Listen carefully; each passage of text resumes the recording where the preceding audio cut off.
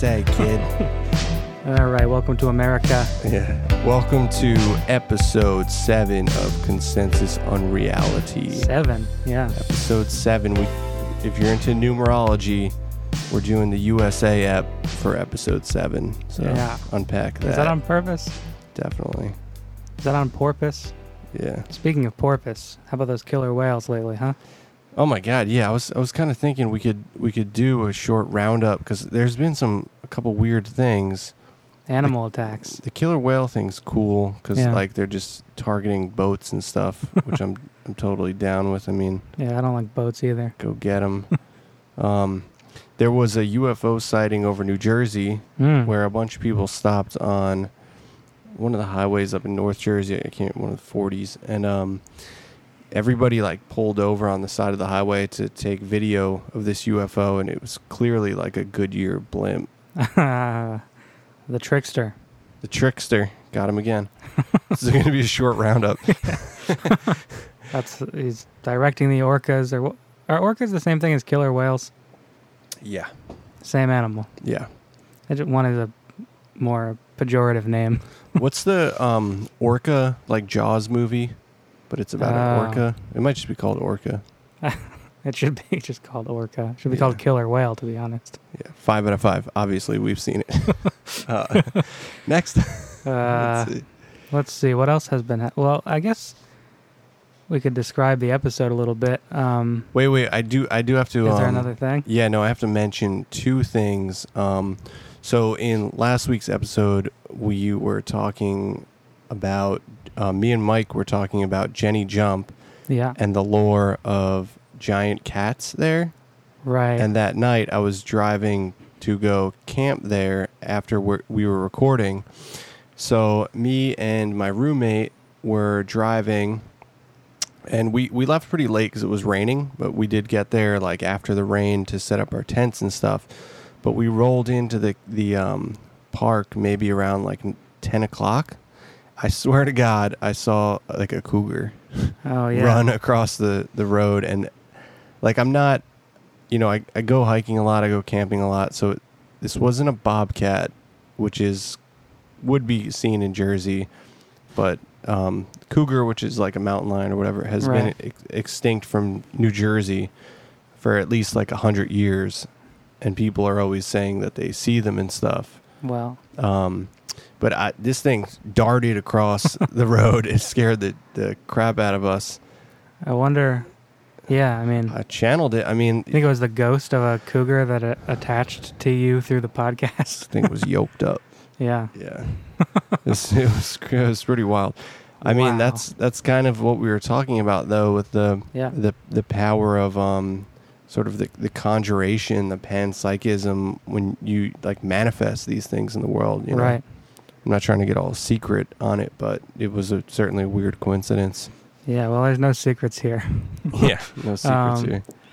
Except the secret, I guess. And then the other weird thing that happened too, I mean, this is kind of, we haven't done like a random intro chat, but my yard here in the great city of Philadelphia was just like completely disheveled for months, and just like giant Paulownia weeds growing and stuff like that. Right. So I finally got out there. After the opossum was in our kitchen, I decided to deep weed the backyard, and I found this amazing hand-carved sculpture. Right, yeah, I saw of like an idol. That, yeah. It's like the Brady Bunch episode where they go to Hawaii. Yeah. That's what that. Now you're like cursed. Yeah, I'll post that on the Instagram. It's pretty cool. I actually posted it in some like Facebook found in walls forum, and people were losing their minds. Did they have any idea about what it is? Probably. I mean, people are posting these sort of like souvenir relic things that was kind of in similarity. But this thing has like beautiful craftsmanship. Interesting. And those, like where it was behind some potters, has been long disheveled for like 12 years. Like it was underneath some potters that haven't been in use for like over a decade. Kind of amazing. Man, yeah. But then everybody in the Facebook forum was just like repeating the same comments where they were like, that's how Alice broke her back. Right. And then like people would be like, it's 2020, put that thing back. It's going to get worse. It is 2020. I know. Now and it's your fault now if coronavirus comes back. Yeah, I was going to just post a picture of me like burning it. I wouldn't do that actually. It's right over there, so yeah, I know it's listening. Right? All right, so I don't think I have any strange news.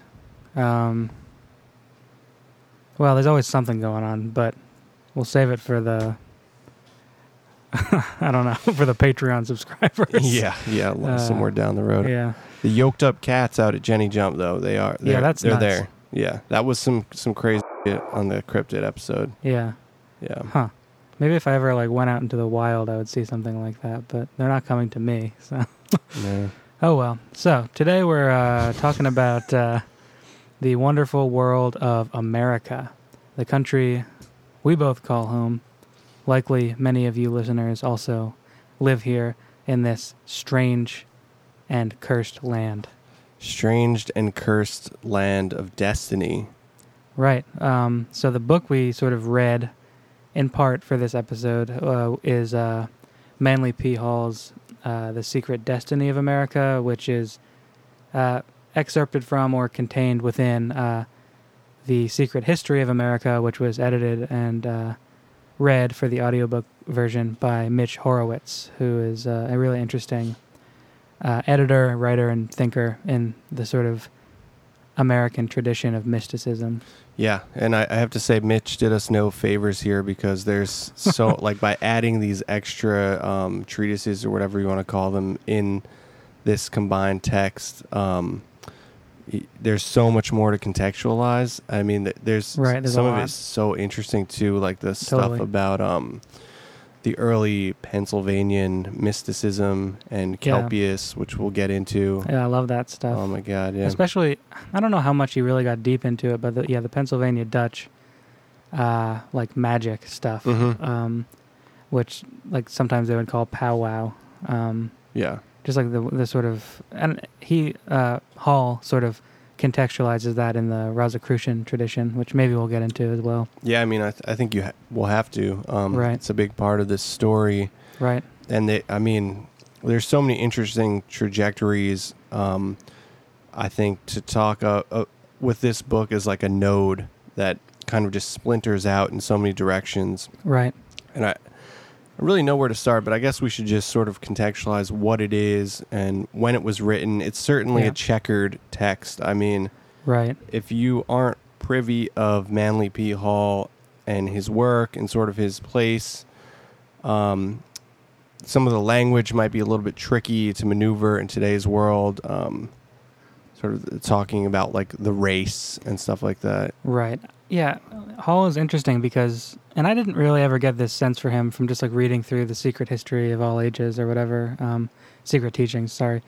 But he really comes off as like kind of like a almost socialist type guy. He's a lot more, I don't know what the word would be, like left leaning, but he doesn't really, he's almost kind of apolitical. He's just sort of like, but he's not like the kind of, I mean, and so in this edition of The Secret History of America, Mitch Horowitz sort of goes into Hall's relationship with President Reagan a bunch, which is sort of, it's interesting because I was expecting in Hall's sort of political writings for there to be this intensely traditionalist, like American exceptionalist thing, which is there, but it's in a way that is sort of unexpected.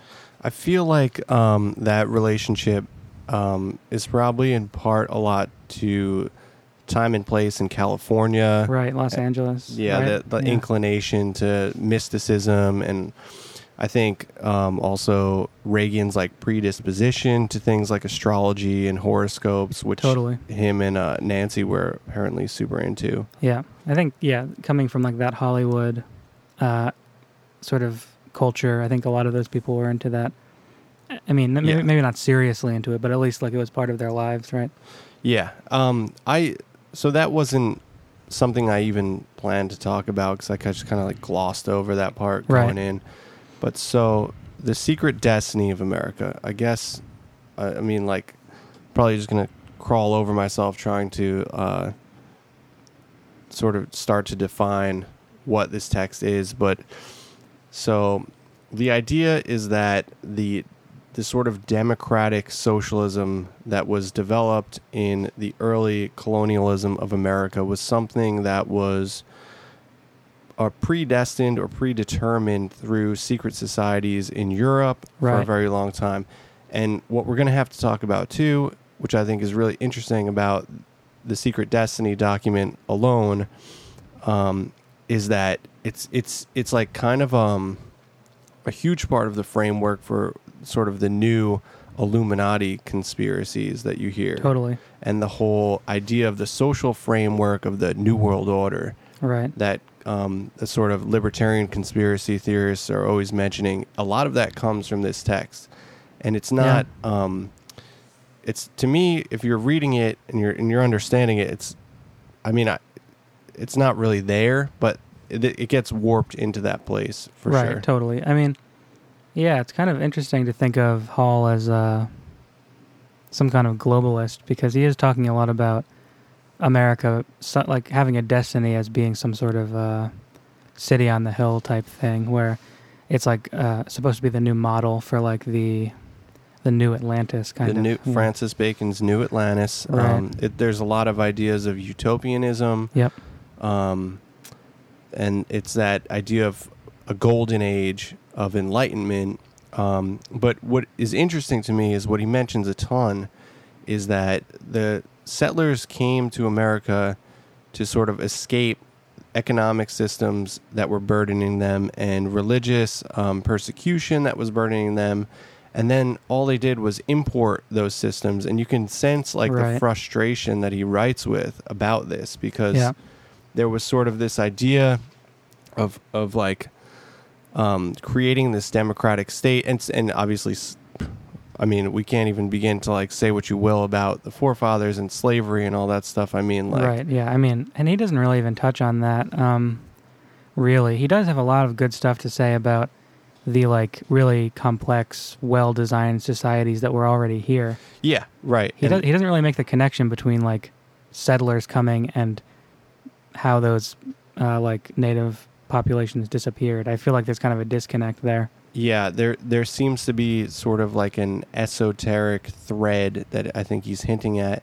Right. And he praises the Mayan civilization especially, and also the one of the big things that he praises is the Iroquois League of Nations. Yeah, that's, and some of that. Well, yeah, I mean, one of the things interesting about Hall is how his history is written. He's like, I think, a pretty solid scholar of history, but some of it just like isn't true. Like every once in a while, there's something in the book that just like based on other knowledge of history. I'm like, wait, but that's like not really. And he just kind of goes with it. I'm really interested as to where, like, I wish there was sort of a bibliography of sources. Right, that would be something then. Yeah, it's so interesting because one big thing about Hall's writing.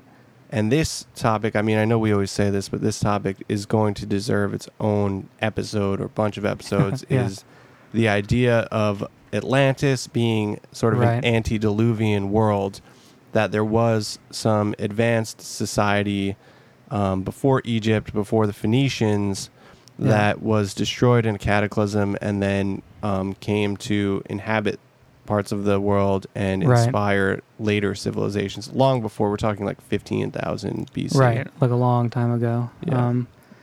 I mean, so that's sort of that whole idea of these like cyclical ages where great nations come and then they fall apart based on whatever sort of inciting like issue they have. that's like a big part of how he understands the history of these places. But yeah, he's like many people who write about America, is very hesitant to talk about the like unspeakable atrocities of the settlers against the native people. But I know it's just like it demands that if that context was right. He does get into it actually a lot. What he talks a lot about is sort of the import of the economic systems causing immediate exploitation, right. which is something he explicitly says. Yeah, I wonder if he like read Marx. It often feels like he's working with like a slightly Marxist like framework, but then he kind of pulls back. He mentions Russia, and he says that he thinks that sort of the atrocities of the first revolution could have been avoided if it was a colony, as opposed to happening in Russia, because he talks a lot about the adversity of tradition versus innovation, right? Which is a big part of the Secret Destiny of America text too. Is that he talks about obviously the old adage of America being the ultimate sociological experiment, right? And, I mean, I think we live in such an age where like we're so polarized. Where like if you're anywhere on the right, you are like obsessed with America as like this like exceptional land. And if you're anywhere on the left, you like are sort of like, I don't know, beating yourself up about like how messed up the whole country is and like all of the like legitimately terrible things that it's done. Yeah. But like that's why Hall is so like challenging to read right now, because there's a lot of nuance here. Right. And he makes a lot of mistakes, I think, but he's also like obviously incredibly intelligent and so good at gathering sources and like trying to figure out where the similarities are. Yeah, it's such an interest. It got me so excited because it's such an interesting to read at this time, right? Because you have to do so much mental navigation, where you really have to be an intuitive reader, sort of contextualizing everything, time and place. But right. There's a lot of sort of premonitions of now in this text where he talks about the dangers of nationalism. Yeah, that part was kind of chilling, sort of, wasn't it? Yeah. Absolutely. And he talks about how he talks about the ultimate evil of city building. Yeah, that whole part was really interesting.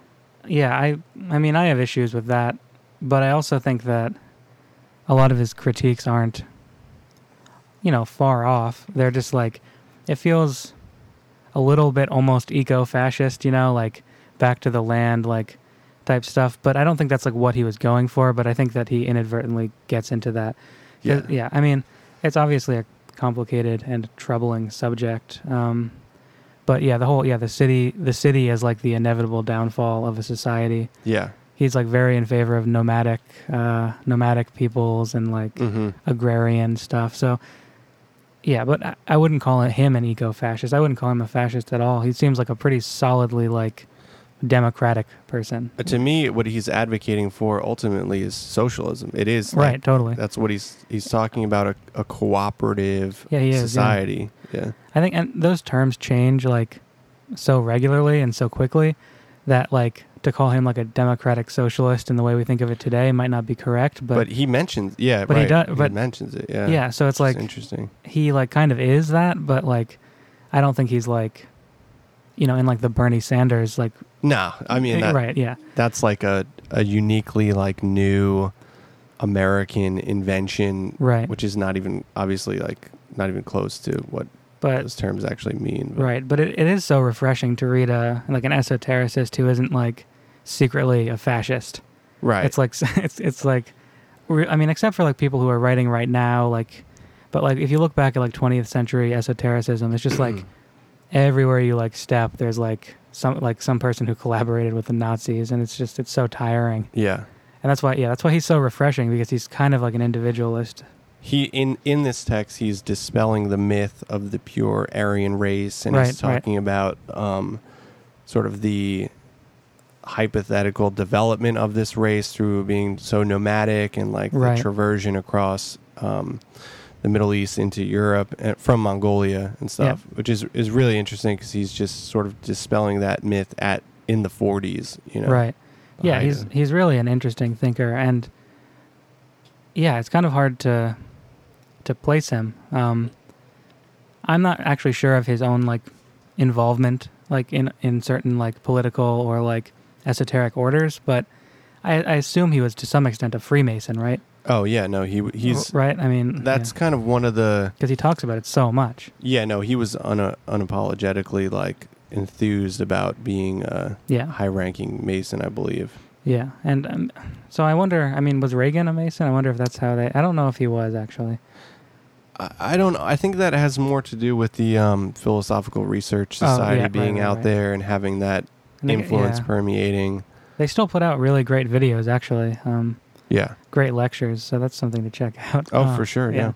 One of the more interesting things, too, is he mentions in this text the dramatic breaking up into factions whenever there's like political adversity. I know. And how you have to like, we have to temper ourselves politically not to do this and to have like a cooperative government. Right. There's this sense of like, it's really hard work to like make a society work, and that like no one has ever done it yet. Yep. It's kind of like something that it feels like he's saying, like there's no really great example of this except maybe Atlantis, which had to have been destroyed naturally or something. Right. And which, you know, if it did exist, we have imposed mythology on it for thousands of years, so we don't even really have a picture of it, you know. Right. I mean, I guess, is it like, I don't know if he says this, but the first mention of it is in Plato, right? Is there an earlier mention of Atlantis? I mean, as such? So on the side, I've been reading Ignatius Loyola Donnelly's Atlantis, the Antediluvian World, which is a pretty interesting text, and I think there's a lot of watermarks of it, the idea of it in I don't even like to say Atlantis because there's so much attached to it. I'd rather say an antediluvian civilization. Mm-hmm. But there's sort of watermarks of it in the language of mythology where things like instead of Adam, so Adam reaches Genesis as a very watered down concept of mythology previous to it, where Adam is probably speaking more about a race. Right, yeah. The Adamic race, which could be this sort of antediluvian world, and that's something that's mentioned in Phoenician texts, but it's also mentioned in early Egyptian texts and Indian, the Vedas and stuff. Right, yeah, I mean, and that's been so well written about, like the idea that like the Genesis story is so similar across cultures. Yeah, I mean, I want to apologize because if our listeners don't really know too much about this one, I don't really think we can give it its fair due. What, the Atlantis book? Well, just Atlantis. Yeah, I mean, maybe we'll get back into it eventually, but I think it just needs like it needs its own thing. Yeah, because that's one that I'm super interested in with all the sort of the evidence of water aging on the Sphinx, which dates it back 10,000 years. Yeah, all that. Yeah, the sort of alternative archaeological writings from like the early 20th century. All that's and Graham Hancock's stuff. Oh yeah, Graham Hancock. He's a big boy of the field. Mm-hmm. Interesting. Yeah, I mean, I don't know. So, but that is a pre-context for Manly P. Hall's stuff. Totally. Yeah, he assumes a certain familiarity with Atlantis myths and with at least a little bit of knowledge about Freemasonry. Right, and Francis Bacon's work too, obviously, who wrote The New Atlantis, which was the utopian text talking about the birth of this democracy that we live in now. You know? I guess, I mean, Manly P. Hall was definitely an independent like scholar, but he was also kind of like a classicist, so he assumed a certain amount of like knowledge of classical writings in his writings. So I mean, and we don't always get that in our current education. So he's also a good person to read if you're like looking for sort of a path through everything that you might have missed. For sure. We mentioned the Secret Teachings of All Ages is just like a great encyclopedia of the Western esoteric tradition and the history of those symbols. It's definitely just a great thing to have handy. Yeah. Now that being said, like this is still obviously something very checkered. Like there's definitely stuff to have opposition with in this, and included in Mitch Horowitz's, I'm sorry, his is called The Secret History of America. Secret History of America. Right, and that includes The Secret Destiny of America. So it's like, right. These names are kind of, everything's secret, you know? Yeah. Yeah. And he has a text about, I think it's one of Manly P. Hall's texts about Albert Pike. Right. Who was sort of the father. He was said to have taken Freemasonry from a log cabin to a palace. Right. So he's one of the most highly regarded figures in Freemasonry. This was a general in the Confederate Army. Really weird dude. And pretty racist. Yeah, I mean, horrible politics. Yeah. Possibly was like a member in the Ku Klux Klan.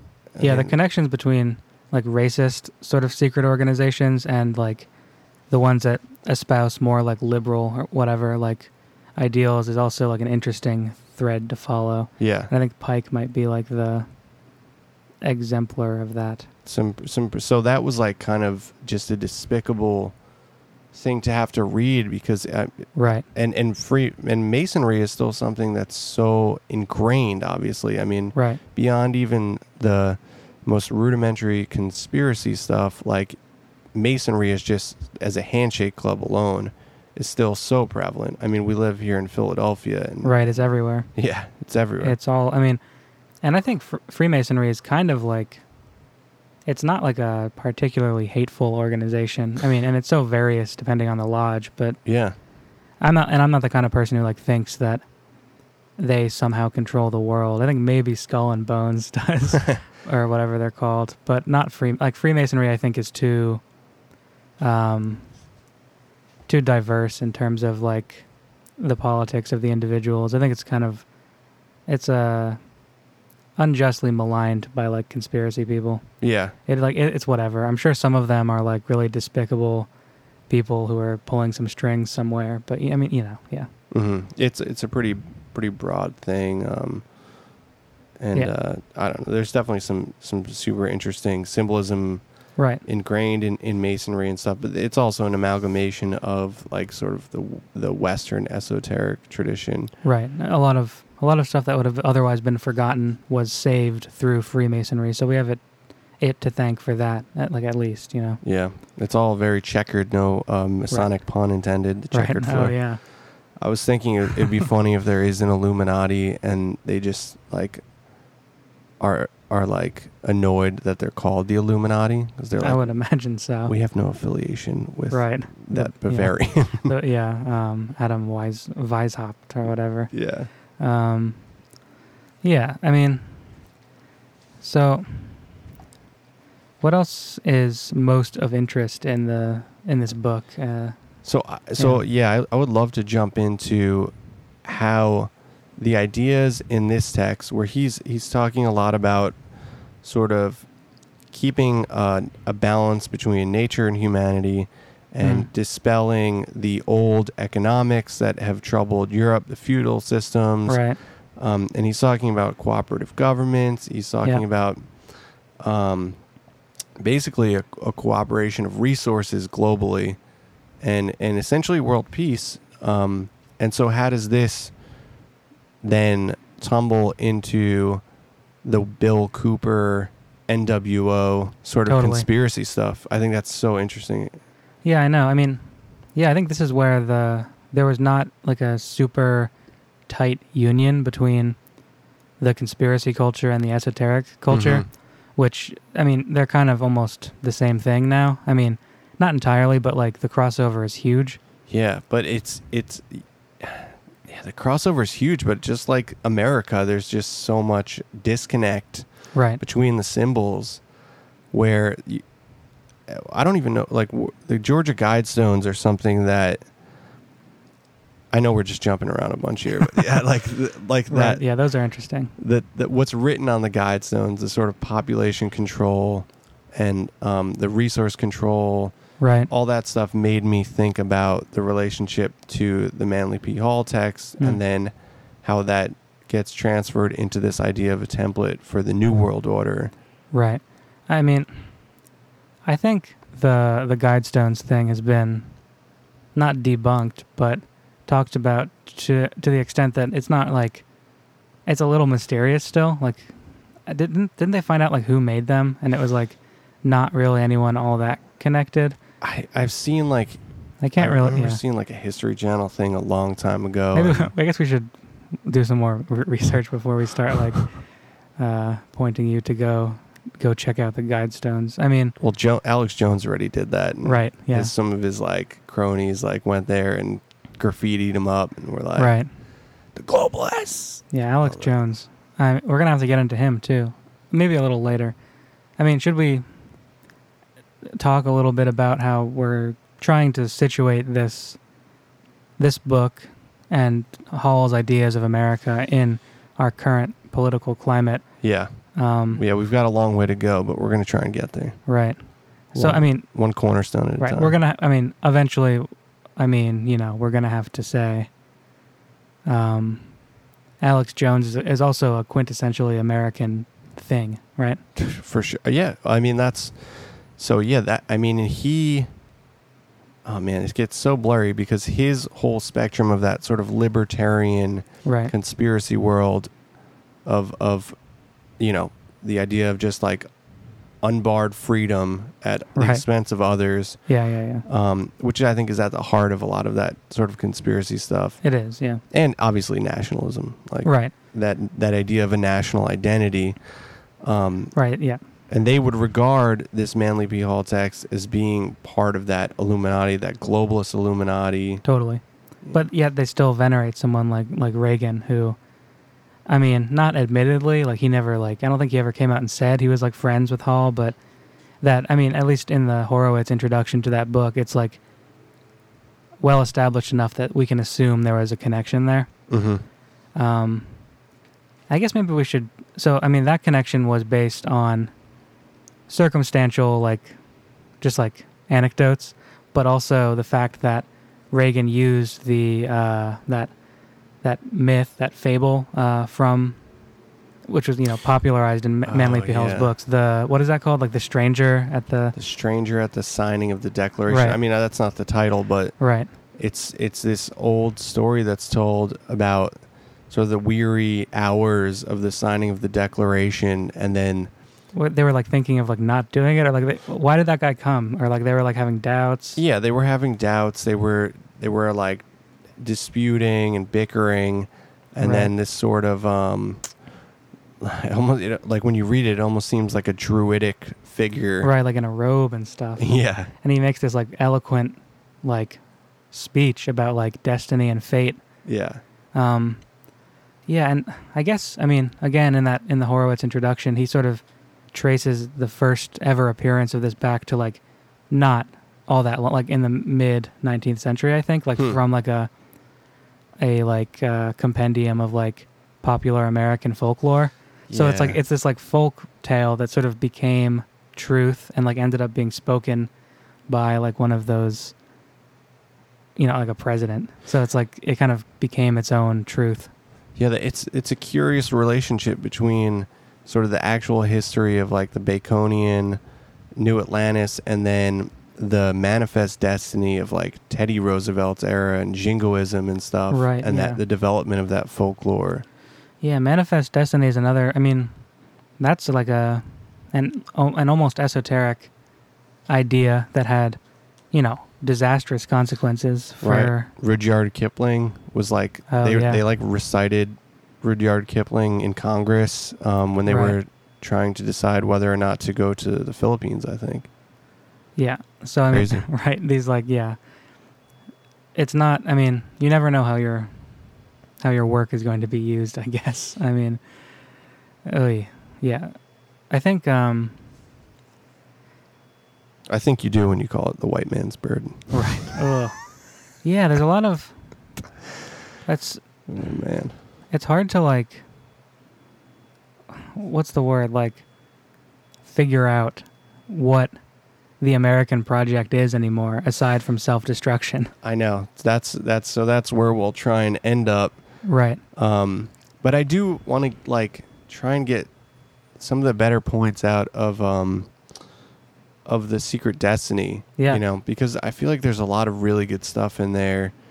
Yeah. And it's a great book. Yeah, it's and there's a lot of stuff to be positive about and take positively. Right. Which is hard to do these days. I mean, it really is. It was like a huge challenge trying to be like, he actually has a point about like these really idealist things. Yeah. Idealism, for because sure. we live in such like sarcastic, nihilist, like, like, especially if you're like anywhere on the left, like anywhere like not, I mean, I guess in like sort of liberals still sort of believe in the promise of America, but, or if you're like even if you're like not really anywhere on the political spectrum, it's just like, it's so, I don't know, jaded. Everything's so jaded. Doomer days. It is, yeah. There's it's a real like death vibe right now. But there is like something interesting about these people coming here to escape religious persecution, right? And that early Protestant mysticism that was occurring in Pennsylvania. Totally. I mean, maybe we should talk about the sort of Protestant roots of this country.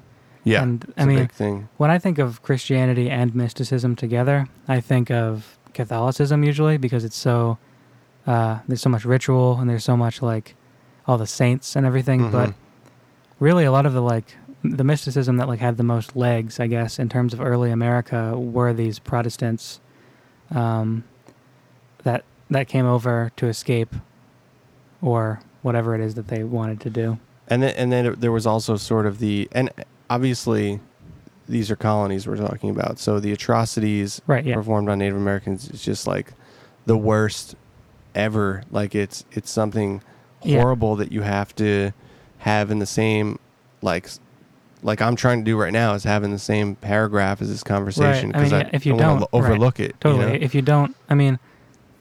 And then there's like tales of there on an individual basis there was coexistence like within certain communities, and they even like shared similar. Penn, right? They even like shared similar like, vastly different because one was Christian, but like they had like similar like beliefs about how to live like a just life, right? But that was not the norm. The norm was like not even close, unfortunately. I mean, colonization itself. I feel like, at least when I was in like elementary school, colony was not like a violent word. It was like a boring the 13 word. 13 colonies. It's like, it's fine, like whatever. But like a colony is like, a place that's been colonized, and colonization is like always a process that involves exploitation, death, and murder. Yeah, right. Yeah.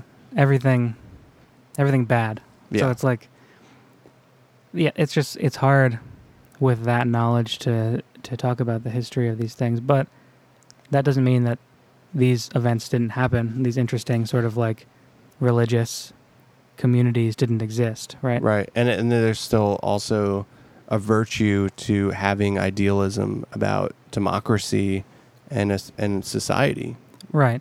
Which is there as well. Yeah, it's and it's another issue with the Hall text. That he doesn't I don't think he does, and I think it's a virtue of the time that he lived in. He didn't like really give much credence to like the other side of the coin in these things, but yeah. But it's interesting too. I mean, he talks a lot about the failures of change after the Great Depression, right? And how like we should have gotten away from this economic system which we imported. Totally. Which is essentially like old European coinage, which is made into just sort of the profit theory of competitive profit theory, whatever.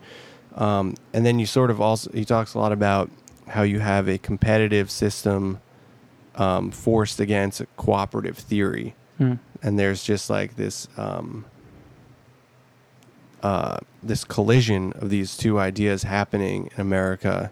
Right. And until these two things are, until you can reach that cooperative theory by dispelling this old economic system, which causes a competitive system, right? That's when America would reach this idea of its destiny. Right. I mean, he's really talking about you need to somehow dismantle capitalism, at least as it was known. Right. I mean, I don't know what he would think of the capitalism of today. I mean, he only died in 1990, so I'm sure he had like a sense for what was happening. Yeah. I mean, he was friends with Reagan, which is weird. Totally. But I mean, he might have just been a little checked out at that point. Who knows? I mean, yeah. Who does know? What? It is interesting that I think of him as like a really classic, like, but he died like within like not very long of now. It's just it's interesting how like short history is. Yeah, especially our history. If you like count it in lives, it's like not very short at all, or it's not very long at all. Sorry. Yeah.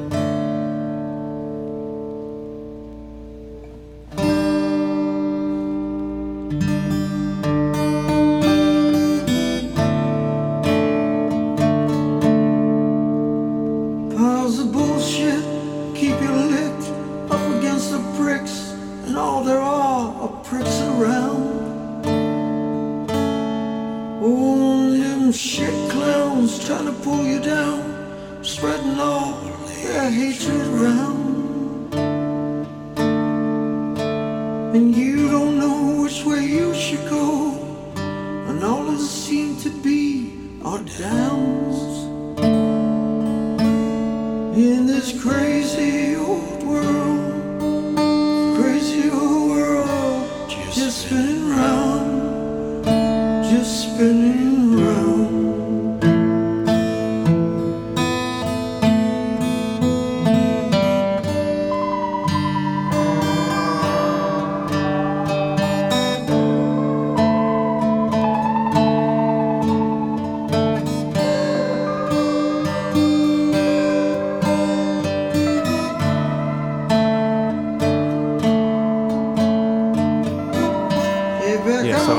It's super interesting too. I mean, say what you will about the founding fathers and contextualizing their place in history, but I think they even had sort of restrictions on the extent to which capitalism could be exploited at the time.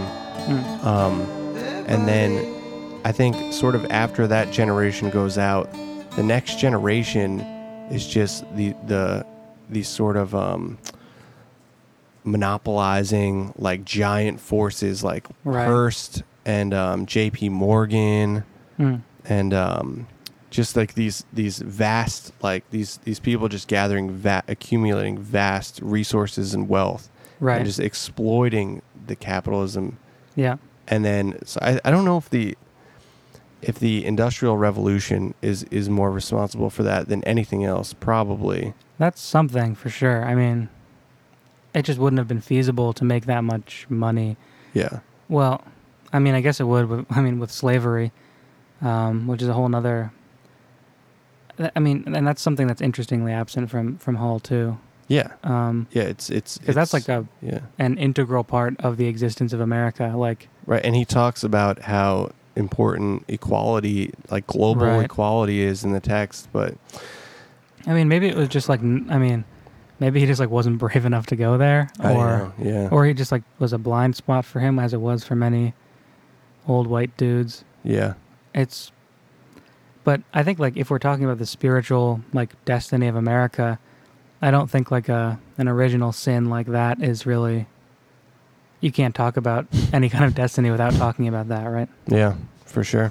So, and I wonder if there are any good like esoteric histories of this nation that actually take the whole view of the thing.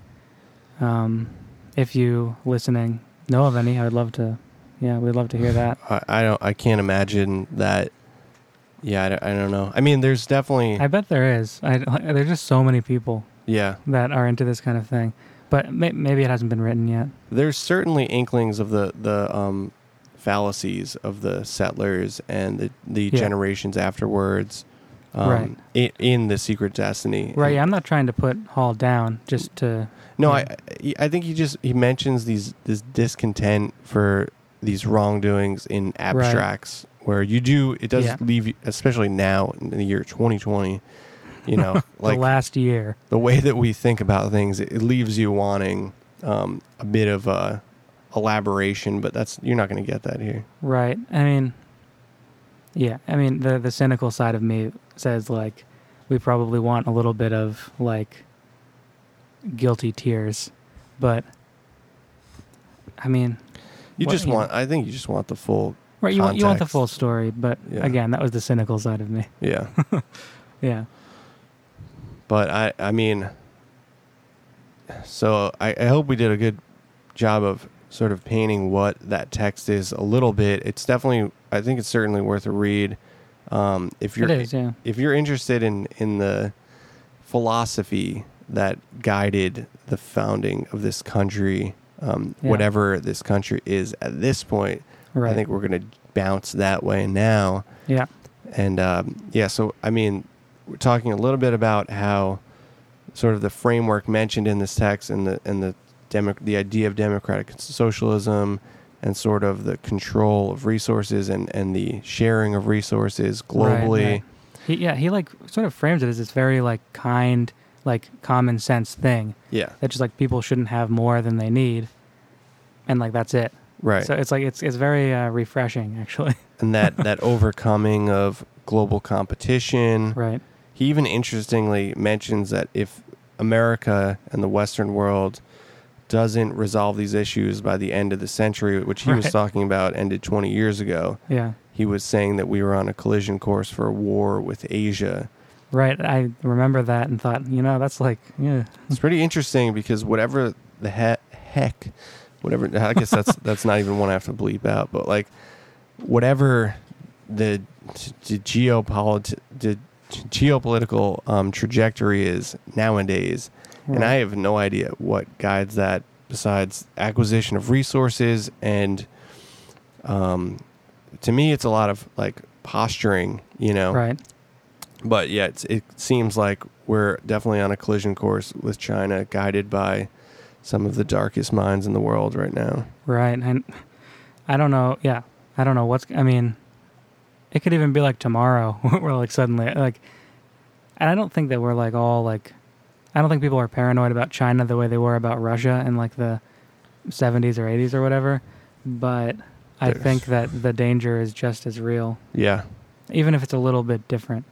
Yeah. And I'm not like anti-Chinese. I think that I'm not like one of those people who's like obsessed with their human rights crimes or whatever. And I mean, but I do think that there's an interesting tension there right now. Well, yeah. I don't think we need to get into. Right. Yeah, like we're not. I mean, I think a lot of that is propaganda, and totally. we have our own issues here with our own human rights stuff. I know. So, yeah. So that's always a little. Would we be to talk about that? But I mean, the tension is there because whatever. Geopolitics is something that is just apart from us and our lives, and things are always wheels are always turning there. Yeah. And things are always happening there, and they're predetermined for decades, just like.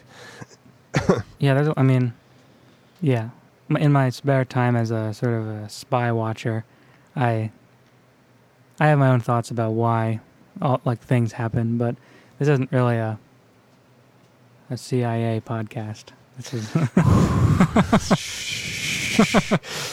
Well, we're gonna have to talk about them soon because they're. My God.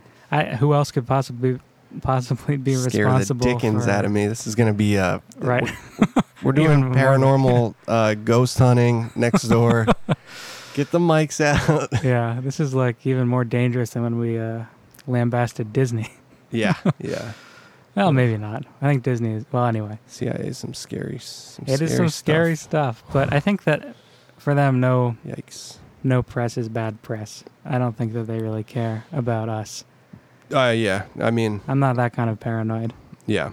But so do we want to let's sort of turn the corner now onto that libertarian right-wing conspiracy that morphed into what we now know as QAnon, the Q.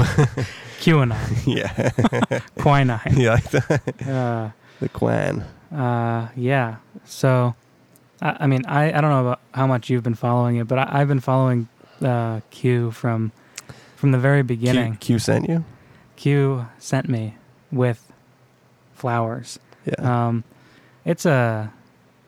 I will come out and say that I think it's the stupidest like lowest common denominator, like just awful conspiracy theory.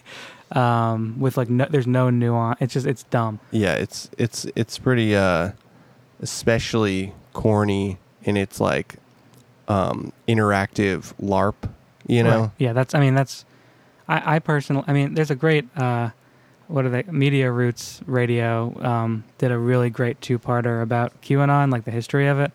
That's worth checking out. But I think it might be good today to just focus on what this is in the context of American history. Yeah. And I'll probably borrow. There's enough podcast. There's so much buzz about Q. There is. If you want to know what like the history of QAnon, and where it comes from, and sort of the thread that was created on, did it originally on Reddit or it was on 4chan. 4chan, yeah. To 8chan to 8 stupid. I don't know. It's all all those like freaking like. Yeah, Q said me.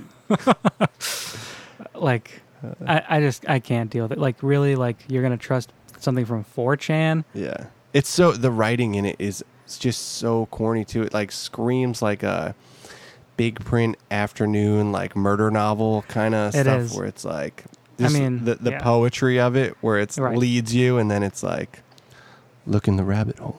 I do think that QAnon is an interesting like incidence of the logic of like poetry, I guess, like seeping into the popular culture, because it's all about like close reading, right? Like you're trying to figure out what does Q mean by this, like by this beautiful sentiment. Right. Yeah. It's that epiphania, that sort of pattern recognition that people just love.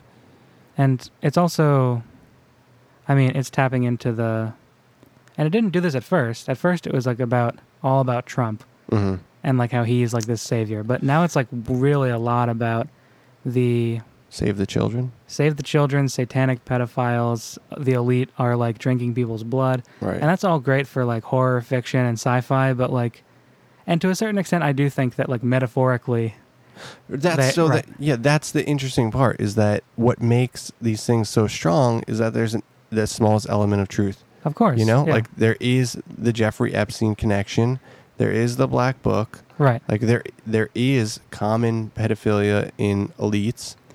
I think to a degree, yeah. And then there's also sort of the Peter Thiel, like PayPal guy, right? Who had a startup where he's like doing transfusions on 18-year-olds and injecting them into 60-year-olds and being like, this regenerates cells, right? So like there's an inkling of truth to it, and unfortunately, like the truth of it is probably stranger than the fiction, because it's just like, all right, you're poor, let's hook you up to the bag and get some blood out of you. I do think that Epstein and that whole network is like it was what they were willing to cut off, like it was a limb that had got bitten, so they sort of were like, okay, we're done, like it's fine, it's gone. Yeah. So I think that there's a whole lot more to that story, and I think it has more to do with intelligence, like blackmail ops, and like having control over political figures than I do like with. I don't think it has to do that much with like Satanism.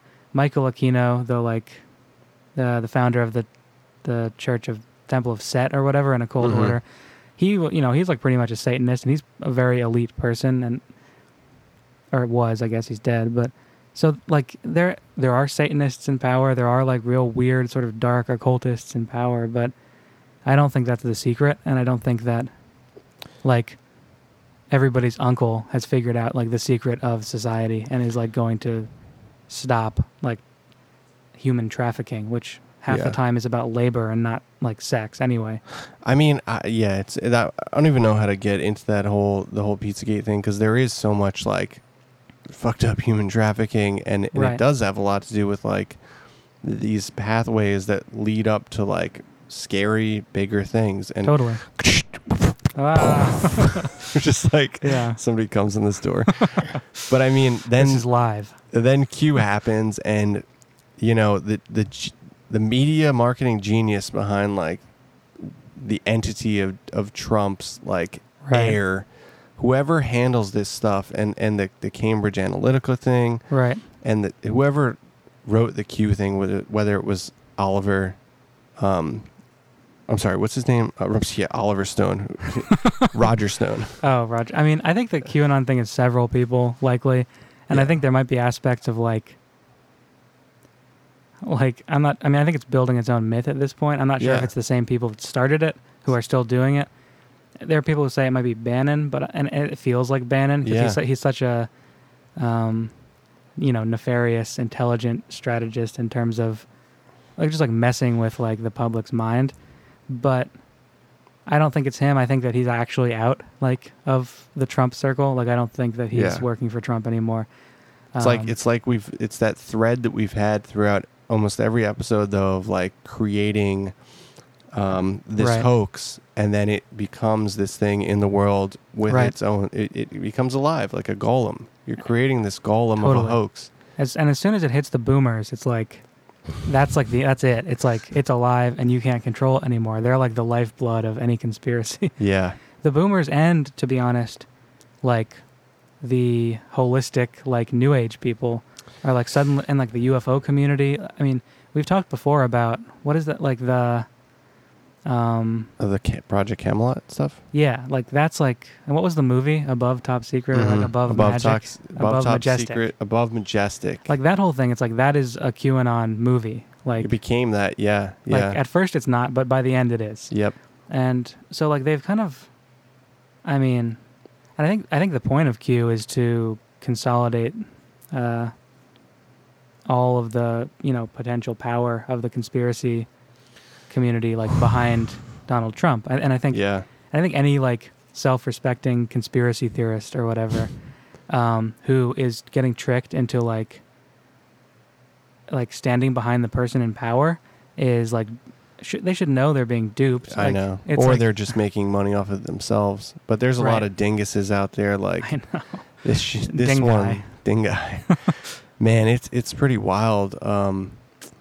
And I mean, is it so? I mean, in terms of relating it back to like the divisions and the strangeness that Hall predicted in the Secret Destiny. I mean, this feels like the most both public and also viral conspiracy theory that America has really seen, except maybe like Satanic Panic stuff. I think this has the most power. Like you see people, representatives getting elected to office who are Q people. I know. And people are killing for Q. Yeah. I mean, maybe not explicitly, but like, and I also think, I mean, quilling. Yeah.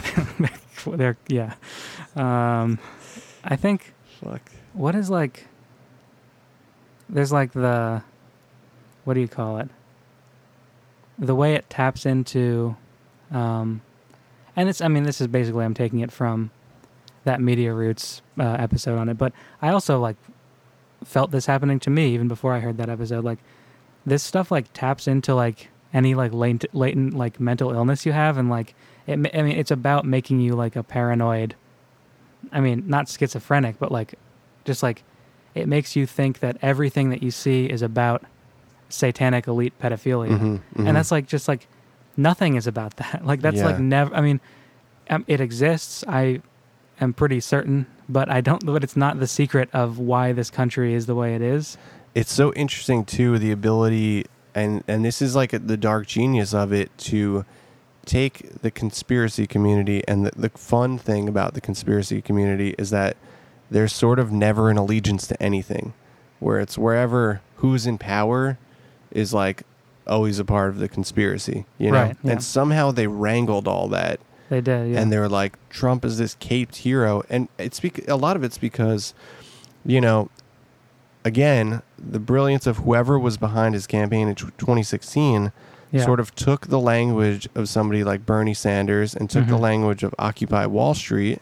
Right. And they just used it. And they turned it into like a... Bought it. Right. I mean, I'm a little skeptical of calling...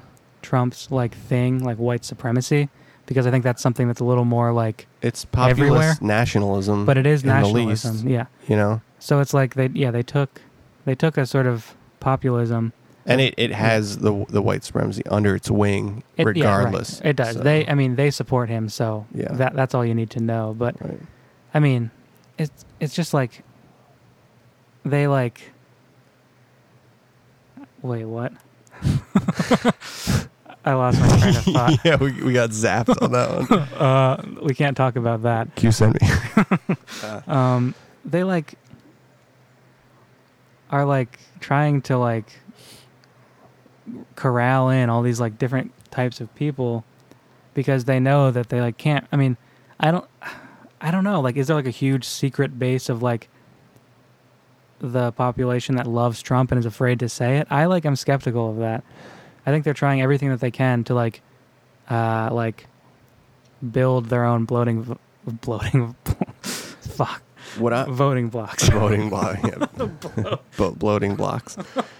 Man, what drives me You have to cut insane? that out. I wish I could just see and maybe we will. But I'm just so curious as like the origin of these things, how they really generated like. Yeah. And it's, even with the Pizzagate stuff, like, was that sort of a Russian interference leaking the emails and then highlighting that stuff? I think that was like strategically nudged every once in a while based on like these honestly very fishy emails. But like For sure. Yeah. I think it was like people No doubt about that. right. Who's the Blackwater guy, the Eric Prince or whatever, he like was sort of supporting this and several other of the alt-right or like pre-alt-right people like around 2016. Like they were all kind of like nudging the Pizzagate thing, and it latched on to the minds of everyone that I know in the conspiracy thing. Like it was huge. it was really Huge. big, and Yeah. and there would be no QAnon without that. Like Nope. basically, QAnon is the evolution of Pizzagate. Yeah. But then there's Pokemon also way, like you know? the True Anon, obviously, which is Right. like the real, and which is a pretty good telling of like the real. Why? Right, they're good. Who's to say the real? Who's but to like, say? You're right, but I think that they're at least moderately trustworthy, and they seem like nice people, or you know, insane. No and offense. trying to like differentiate like the actual conspiracy and contextualize the actual conspiracies and separate the fantasy. Right, and that's out why of it. like, and they're like obviously way on the left, and so there is like a solid, and this is a phenomenon I'm seeing like a lot lately of like people on the left, on like what they call the dirtbag left, if you remember that whole thing, Mhm.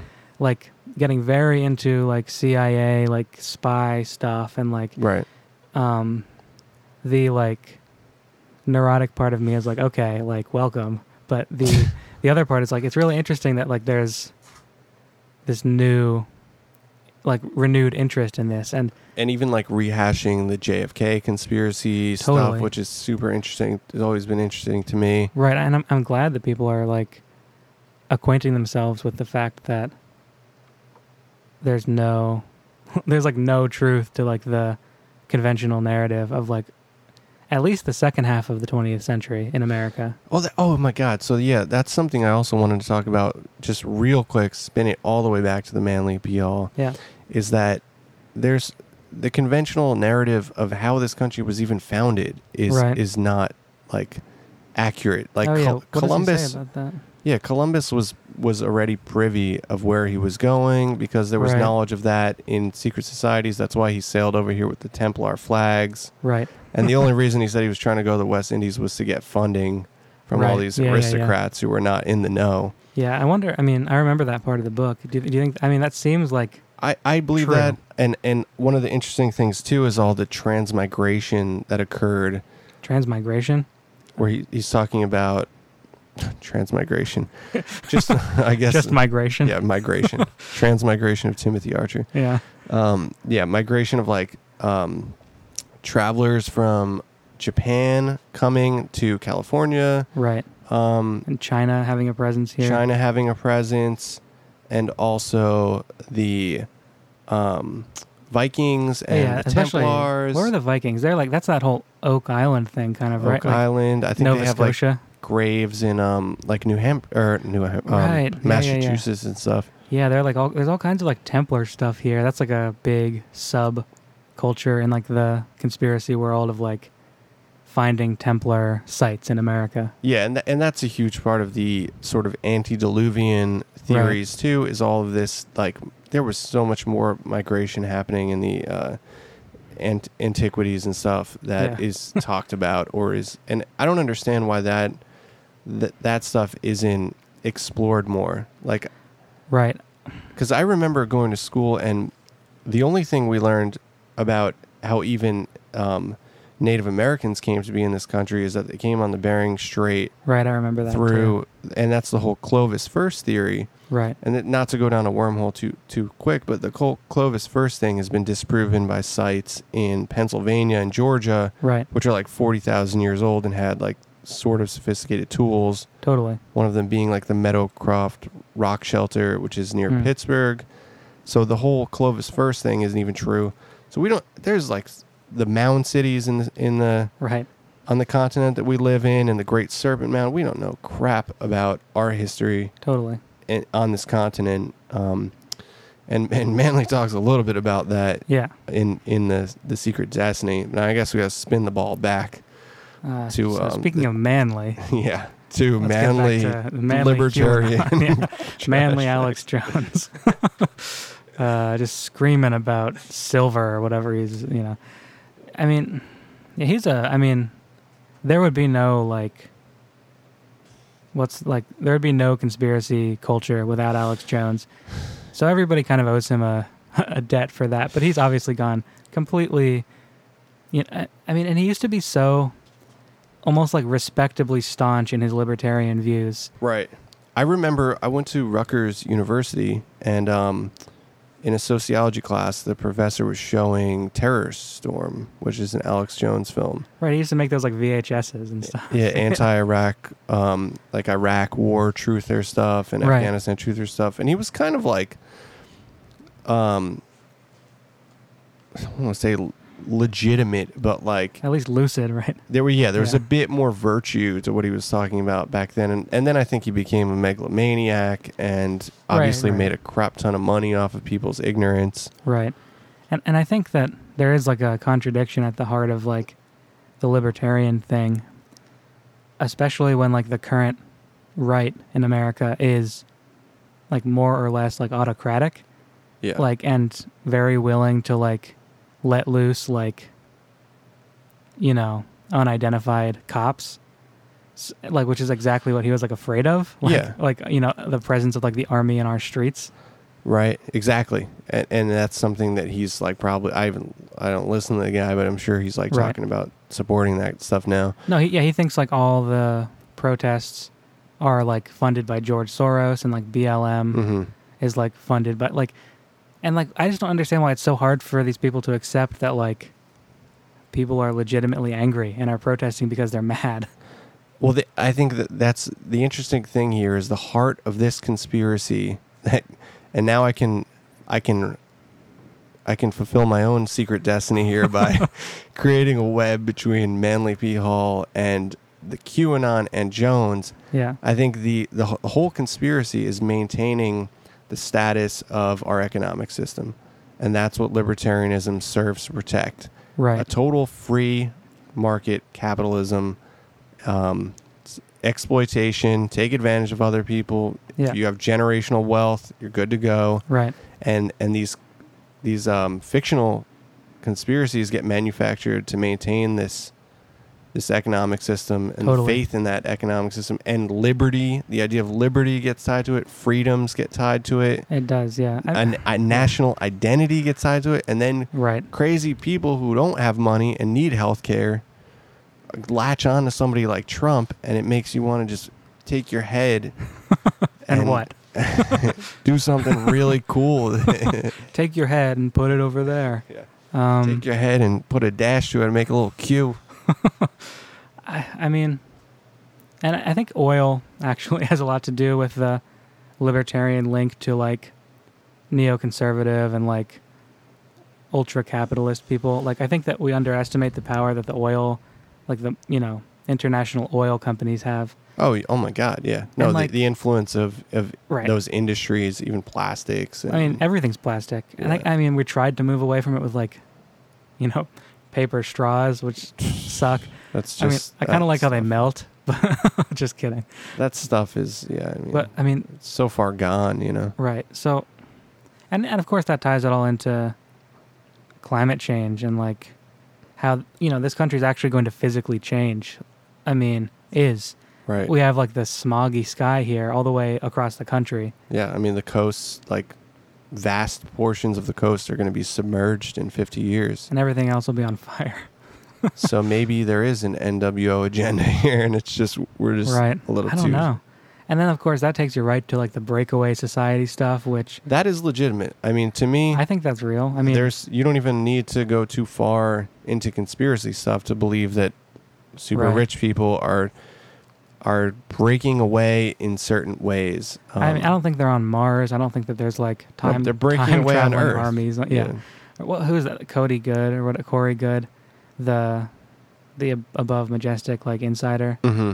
Like there's time traveling cryostasis on Mars, like with like human slavery and like building these giant cities that, like for the elite to escape to. I think that they're probably just like gonna go to like Kanye West's farm or like New Zealand. Well, or there's like there's definitely like vast bunker systems and stuff like that. But even if it's not even resorting to something like that, you also have advances in healthcare that only the super elites have access to. Right. Things like Google's Calico, which is like, we're stopping aging. Right. Like, I hate that stuff. Yeah, there are these resources that only the super elites have access to. Totally. And they are creating a breakaway civilization, even if it's just an abstract. Right. Totally. And I mean, that's the end goal of at least this American kind of capitalism. Some would argue all capitalism, and that's fine. Yeah. I don't know. I think as we move into these late days, long in the tooth. I really don't like. I wish I didn't live like here. I mean, I love it here. It's like The land. I always love to say the land is great. The country sucks. Yeah, I love the land. It's like so. I don't know, and it's changing so quickly, and like even like I feel bad for like my parents who like, grew up in a very different place, and now like they have to like. I mean, being younger than that generation, like I feel like we have some like ability to like take things as they come, and we're not as entrenched. Yeah. But like everyone's like so confused all the time, and if they're not confused, they're like latching on to like, these like very comforting, paranoid delusions in order to like make life make sense. I mean, you have to hope in one breath that sort of the reaping here of our own history and the interrogation of the systems that have been developed in this country right now, especially with all the protests and things. Yeah. You have to hope that this interrogation, something can come out of it, and that sort of voice of the white supremacy and that is like a last gasp. I mean, and it is represented in media far larger than it is. I don't really know if that's true. I'm not sure. But I mean that's something that you would, if you're trying to find an inkling of hope, right. That's a positive that I think you would lean towards. Right. I don't really know if I could say that though. I mean, I don't see any kind of revolution happening in America, at least not for a long time. We're so cozy, like people. Right. I mean, when it's all so said big, and done, it's a huge country. Right. Yeah. I mean, the vastness of it. I can see it breaking up, like. Yeah. Not necessarily like tomorrow, but like, I can see countries, or I guess they'd become countries. I can see states seceding, but it's like it's really a tough bind we're in. Especially like, I know the coronavirus is affecting the whole world or whatever in like pretty intense ways. But I do feel like it's affecting America in a way that is exacerbating the insanity of the population. Yeah. Like, I mean, it's so hard to like, even as someone who like believes in the reality of like a virus that is a pandemic now, it's like so hard to adhere to the rules because the dissonance from like our like culture is so intense. Like it's like there's no unanimous idea of like what's good and what like just I don't know. The whole communications system is like at war with itself. Yeah, I mean, a lot of it is just the problem of media. Media is just so Sure. easily manipulated. It's an easy out to say that, but I mean, like, no, it's true. there's no mobilization because, like, it just reaches a stopgap within the limitations of our media. There's there's a lack of. I mean, we don't really have a central government anymore. We have a federal government, but it's not. I feel like there's no one there. I don't really think Trump is like a president. Yeah, he spends more time in New Jersey than he does at the White House. And that's sick, but Yeah. But also go home, like go back to your house. That's not his home's New York City, man. Go back to Queens. Yeah. I don't know. Man. Go back to Queens, dude. Is that who? I don't know. That That's was like more Boston. Just keep doing Boston accents on this show. It's hard. Yeah. Boston is so hard to get out of. Q sent me, dude. It's Q, kid. Yeah, it was Q, kid. Wicked. Wicked. I don't know. The QAnon thing is like, it's well trod at this point, especially by like skeptics of it. But that doesn't change the fact that it's like, even now that it's like a dead horse, it's still increasing more and more. Like, it's growing, even though like it might like not really be super active anymore. I don't even know no, I think it's pretty active. You think, I haven't looked at like what Q has posted lately. The mythology isn't active probably, but I think that the Q is still egregore that's posting. been created, Right, that's active. That's what active. I mean. Yeah. Yeah, the people are active. And it's taken on a life of its own. And people are like so obsessed with, it's just the same, like, I don't know why this is in America, but like the like sex panic thing is like so, it's like always right, like on the other side of the door. Mm-hmm. Like, so like anything to nudge in that direction is like, we're immediately like accusing every Republican or like, every whatever side of the spectrum of being like the most heinous thing you can possibly think of. It's I think it's because we've realized culturally that it's such a destructive thing to have on your name. So like each side in the bickering is just like, this is how you completely ruin somebody. Right. It has a lot to. For me, it reminds me of like in like OCD, the idea of like intrusive thoughts, where like they'll be different culture to culture depending on what the worst possible thing is. Yeah. So like right, smarter minds than us could break down the. In like America, of course, it's going to be like like pedophilia, but like or like incest, like like these horrible things, and so that of course is like what the collective is going to accuse its enemies of. Mm-hmm. It's like, we can't sit here all night and psychoanalyze Q because it's so obvious. Right. But maybe that's why it's so popular too. Yeah, I don't know. I think it's interesting the leading with the sort of like live action game aspect of it, where it's like there's something down the road. I don't know what's more interesting if Biden gets elected and then seeing what happens to the Q crowd. Right. I don't know what it morphs into if that happens, but even more interesting could be, not that I want this to happen, obviously, but if Trump got elected again. I think that we would be in a lot of trouble if he got elected again. Yeah. No, They would be so justified. No, but I know what you're saying. Yeah. But let's see. So if he gets elected again and none of these quote unquote like subpoenas and all that stuff that they've been talking about, none of that happens. It's not going to happen. There's no persecution or even of like somebody like Ghislaine Maxwell. Because Trump got on stage and he's like, I just want to wish my friend well. Right. I want to say, I hope she's doing well. Right. And like, then, and then they come like to his defense and be like, actually, Trump kicked Jeffrey out of his house. What these people are. And like, they're like obviously like still buddies. Like, yeah. Even like he probably like talks to him through a Ouija board. Dude, that video of him, like when asked about Ghislaine when she first got put into custody or whatever, was amazing. He's like, I wish her well. He's like incapable of. He's weird because like he lies all the time, but he's like also incapable of lying in like another way. Yeah. He's like such a. She was good to me. Yeah. I wish her well. He just like he can't do anything for like political points, except he does everything for political. It's just like he's such a freaking confusing, weird person to have at the head of the country because it's like no one's there. Yeah, but he owns the libs. I guess he does. It's almost it's useless getting mad at him. at this point. Will your traditions die for you, or will you die for your traditions? That's what he said. Wait, who said that? Manly? Yeah, that's in the Manly P Hall. Yeah, I remember that. I mean, that's legit. Yeah. I guess it depends on the tradition, huh? Yeah. I don't know. Yeah.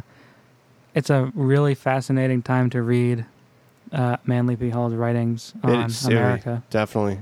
It is super interesting, too, like how he talks about, why did they import all the crafts and the architecture of Europe? I understand that's what you knew, but if you, right, came here to create this new society, and I guess that there is sort of some of the architecture in DC, in Philadelphia and DC is more emblematic of I guess it's like Roman architecture and Greco-Roman and stuff. The whole Freemasonic influence is really, they kind of played that up.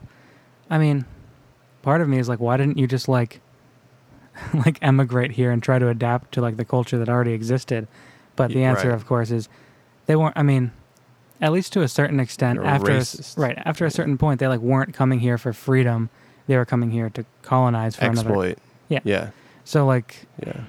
A lot of it falls apart for me in that way, but there's still a total seed of truth to all of this. The idealism that's written in it's here real, is interesting, and it's real. I think it's worth.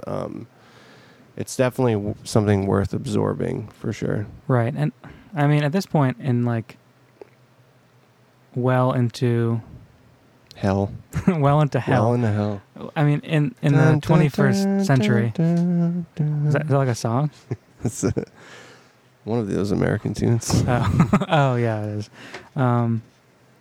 We're here for the long haul. This is the country that is. I mean, so we have to figure out what it is still, and I think that a lot of people are trying to defend this idea of the patriot and the nationalist, but I don't think that has anything to do with the original intentions of the country. No, that's so interesting too. Is that whole the new patriotism, right, is not understanding at all of this idealism that was right, the good part about that you can extract from all of this. Right. Yeah. It's it's just, and it's not even interesting nationalism that's about anything real.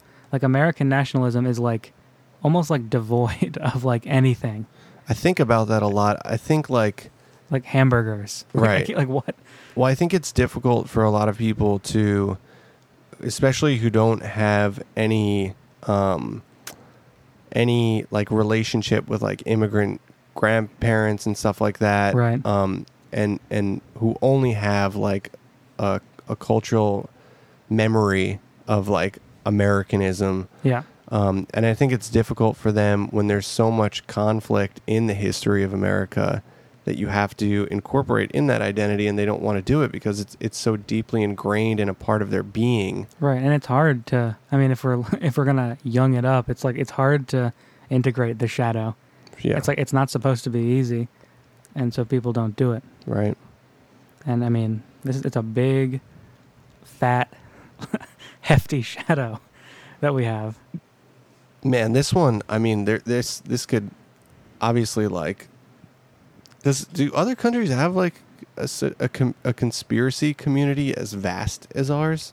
I think so. I mean, maybe not the same. Ours is it's very American. Yeah. I don't know how else to describe it, but yeah, there totally is, and there's an international conspiracy community that But I think Italy comes to mind as a place that has its own weird sort of conspiracy culture, as well as any of the children of England will also I'm sure Canada has a pretty sizable one, as well as Australia, and the UK itself. But I think I think in countries that are both smaller and more I guess ethnically what's the word unique? No, not unique. A place that has a national identity that's not the melting pot or whatever. Mm-hmm. I think they have a different approach to it, where they always feel they're under attack, mm-hmm. from from places that they're definitely not under attack from. Yeah. I just think we have like a different, grander conspiracy culture here that is like... It just feels like the history of our conspiracy culture has so much density to it, you know, that Right. it's you can't even talk about American history without the history of conspiracy at this point. It's so Totally. And it's probably because so much conspiracy is real. Right. I think You know? a good place to look is the CIA. Yeah. As like, I mean, in my like, Beep. in my opinion, they're like the core of America. Like they're like the heart of it, and like, Yeah. and that, The Oso Socials. the OSS. Oh, the OSS, right. Like, I think that they're like, the fact that that exists in such a way, and that it has taken so many actions that have like had real consequences, I think that activated something in the American mind. And they're still, I mean, I think that QAnon is probably somewhere along the line getting passed through a CIA hand. Right. For sure. Yeah, I mean, yeah, I don't even know. I can't even get a grasp on that. But I mean, I think you also have something like the JFK assassination. Right. Like, that's just the ritual of it. Yeah. It's an amazing conspiracy. Like, and you know, I completely believe. Obviously, I don't know. I don't have to say. Yeah, no. JFK didn't kill himself. Yeah, JFK didn't kill himself. We can put that on a mug. Yeah. I don't know. It's complicated, and like I said earlier, I don't want to like go off on like a annoying, boring CIA tangent, because it's like, you know, it's a fringe interest, and I don't know if it should be, but it is. And I'll say I don't even know if it's that fringe anymore. I feel like it's That's getting true. popularized a lot. It is, yeah. Which is good. People should know about It is good, but all that nefarious activity that's going I think that I don't think there's anything that the public can do right now about that influence. Like, but I mean, then again, no, not then again. I think we're in a real bind here. But I'm looking forward to seeing how it plays out. Oh God. I don't know. I don't even know. I mean, I think wheeling back to the Manly connection again, and I think sort of the idealism quickly got hijacked by just, you know, monopolizing on what we would call corporate greed. Now it wasn't even corporations at that point. It was just, Right. you know, these sort of barons of industry. Early corporations, Yeah. kind of, right? Yeah, or in financial institutions, Right. And the obviously the petro industry, and, Right. I mean, just these titans just hijacking the government, and once these Yeah. forces accumulate so much wealth, and they have the privilege of operating in secrecy themselves, Yeah. they don't have to have the accountability of the government, you know. So they Right. it's so easily influence at that point, you know. And now Yeah. at this point, we just call them, oh yeah, the lobbyists, yeah, the lobby. Right. It's like, what the what's the lobby? What I are you know. talking about? Like, how does that work? Yeah, it's not a democracy, Yeah, but and I that's don't the know. public, Right. that portion of it. I mean, I then know. you just have like straight up bought politicians and stuff. Right, And- all kinds of weird like cults and stuff. Like, I mean, I don't know if they'd call themselves cults, but like, just like all this weird influences going on. Like, And the mystique of the market. I mean, that's going into some Adam Curtis territory, but it's like, right, you know, now more than ever, everything with Corona and stuff, all you hear on the news is the market stabilized. Right. We're okay. It's like, what are we talking? We're talking about something abstract that we I know. invented here. it's you just know? like the temperament of corporations and like their like various owners. It's like it's just such like meaningless. I mean, it's not meaningless because it affects real people's lives Yeah. in like pretty drastic ways, but we make it like, I don't know. Yeah. Like, It's if you not start- yeah. conscious, at least not yet. You know, like the market doesn't govern us. Like No. it shouldn't govern us in that way. I mean, It's just like if you start thinking about money too much, you end up going a little bananas because it's like it's so silly, yeah. but it's so important to like everyone. Yeah. Well, that I mean, anytime any country tried to get on the gold standard, then we just send it to the boys. Yeah, or if they, they try out socialism for a minute. Yeah. We can't have that. Right. I don't know who that was. I think that was George Bush Sr. Yeah. If you, the whole the whole JFK Bay of Pigs thing. If you guys, if you listeners out there don't know too much about that, just I don't know. There's a lot of writing Get on that. in there. I mean, I don't really know if we need to go over that. I don't think so. That's but there's some great stuff, and it's so interesting, man. is. It's so Just spooky. Pigs everywhere. It's spooky Hundreds stuff. of thousands of pigs in that bay. Yeah. That's not what it's about, They hit the 5 points of the pentagram shooting JFK on that one. Just ding, ding. Yeah. Ugh. Crazy. Dallas. That's some 33rd parallel stuff going back to Disney. That's true. That's where it happened. Disney's weird. I hate Disney. I hate Disney. Bad movies. Anyway. So do we have anywhere else to go on this for now? I'm not sure. I mean, I think we could talk for a while about all the minutia of QAnon, but like I said earlier, I think that it's been covered pretty well, and I don't want to feed the beast all that much. Right. I also don't even. I mean, what would we say? Just explaining it. Right. Yeah. We're just talking about, some of the. I mean, because there's a lot of specifics, and it's kind of become its own culture where there are warring factions within it. Mm-hmm. It's this whole. It's an interesting thing, but it's also just definitely stupid. Yeah, it's pretty goofy. And dangerous, yeah. But I think we feed it by analyzing it as an important political moment, even though it is. It is a super important political moment. I mean, yeah. And Trump loves it. He says, "Well, as long as they like me, I like them." Did you see that? Right. Where someone asked him, "What do you think of QAnon?" And he's like, "Well, I hear they like me a lot." He just has an amazingly unchanging base. He could do no wrong in their eyes. It does not matter. And that's what he needs to be the kind of politician he seems the only kind of politician he seems able to be, which is an autocrat. Yeah. Because he's. Meanwhile, Social Security will be gone in 2 years. And everything. Who knows? I mean,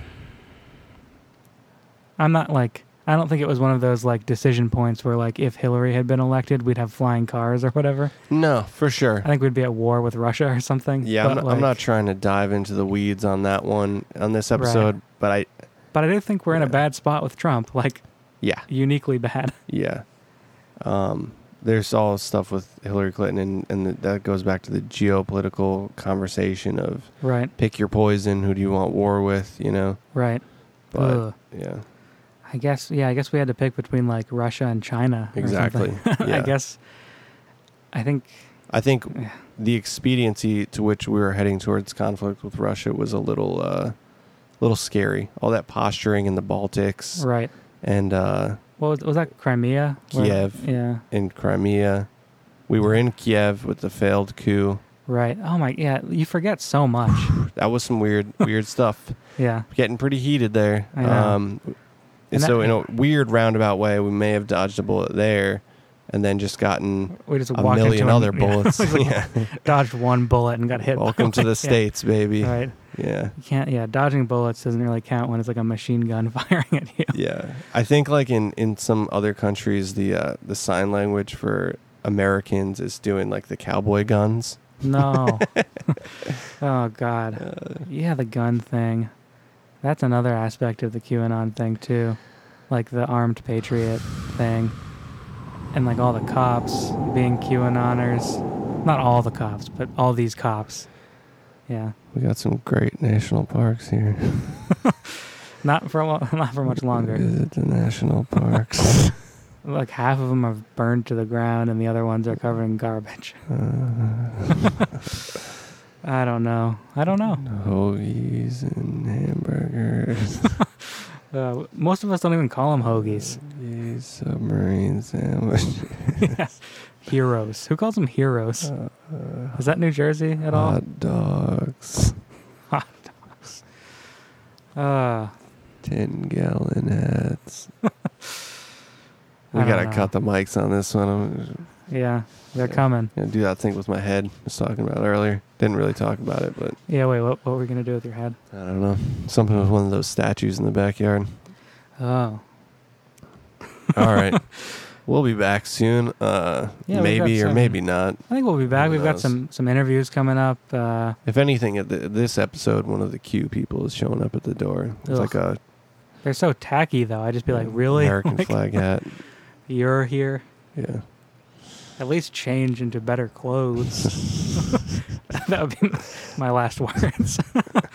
No. Cargo shorts, really, kid? We should be having some good interviews coming up soon that Yep. we're really excited about. We've been Yeah. working on coordinating those remotely, however difficultly Right. that is going. We both are working people too, so this podcast is a labor of love. But we do hope to get Josh Cutchin on the show, which I think we can safely mention now. Yeah, I think so. That's coming up soon, I hope. I mean, it all depends on everybody's schedule, but And that's I'm pretty a sure big, that'll be big next. fish. Bloop. Yeah, he's an awesome researcher. Hoping to talk about UFOs and a little bit about his Bigfoot book with Timothy Renner. Yeah, and, awesome stuff in there. Yeah, great book. Actually, what's that? Where the Footprints End, right? Mhm. Yeah. We'll great get into stuff. all that. Yeah, so that's sort of, and we have some other potential people lined up, and hopefully have some more, like, weird episodes on historical high strangeness. We'll For see. sure. Yeah. Yeah, we got some stuff in the works. Should close out this episode with that, like, Fergie national anthem. Just get sued Oh, no. by the NBA or something. We'll be back soon. Yeah. Take it easy. See you. Mama said shouldn't have been back in bed. I got better things to do. Like woman checking out this life you put me through. With sweet Dora, alright, hands outside window of a car. And in a park by stream, she took off her jeans, and the fish jumped unseen as the girl wailed. In the car we fell asleep, a necklace hung in the mirror, rocking. And everything wrong in this world came up in me. So I picked up my shoes and got up on my feet. Wonder who I'm gonna meet out there. So I walk around the corner, making my phone call. Come on out, meet me. See you in a little while. Don't make it too long. Don't make it too long. Mary and old man Jimmy, he was so cool, with a pound of stolen weed. We got sick and circled laughter as a screwing deep. It's too much to believe. In the quiet one night, Jimmy, he found his peace. And Mary dressed as the Lord and said, honey, I failed you. So I walk around the corner, making my phone call. Come on out, meet me. See you in a little while. Don't make it too long. Don't make it too long, my love. My love, you know, life's an ugly color.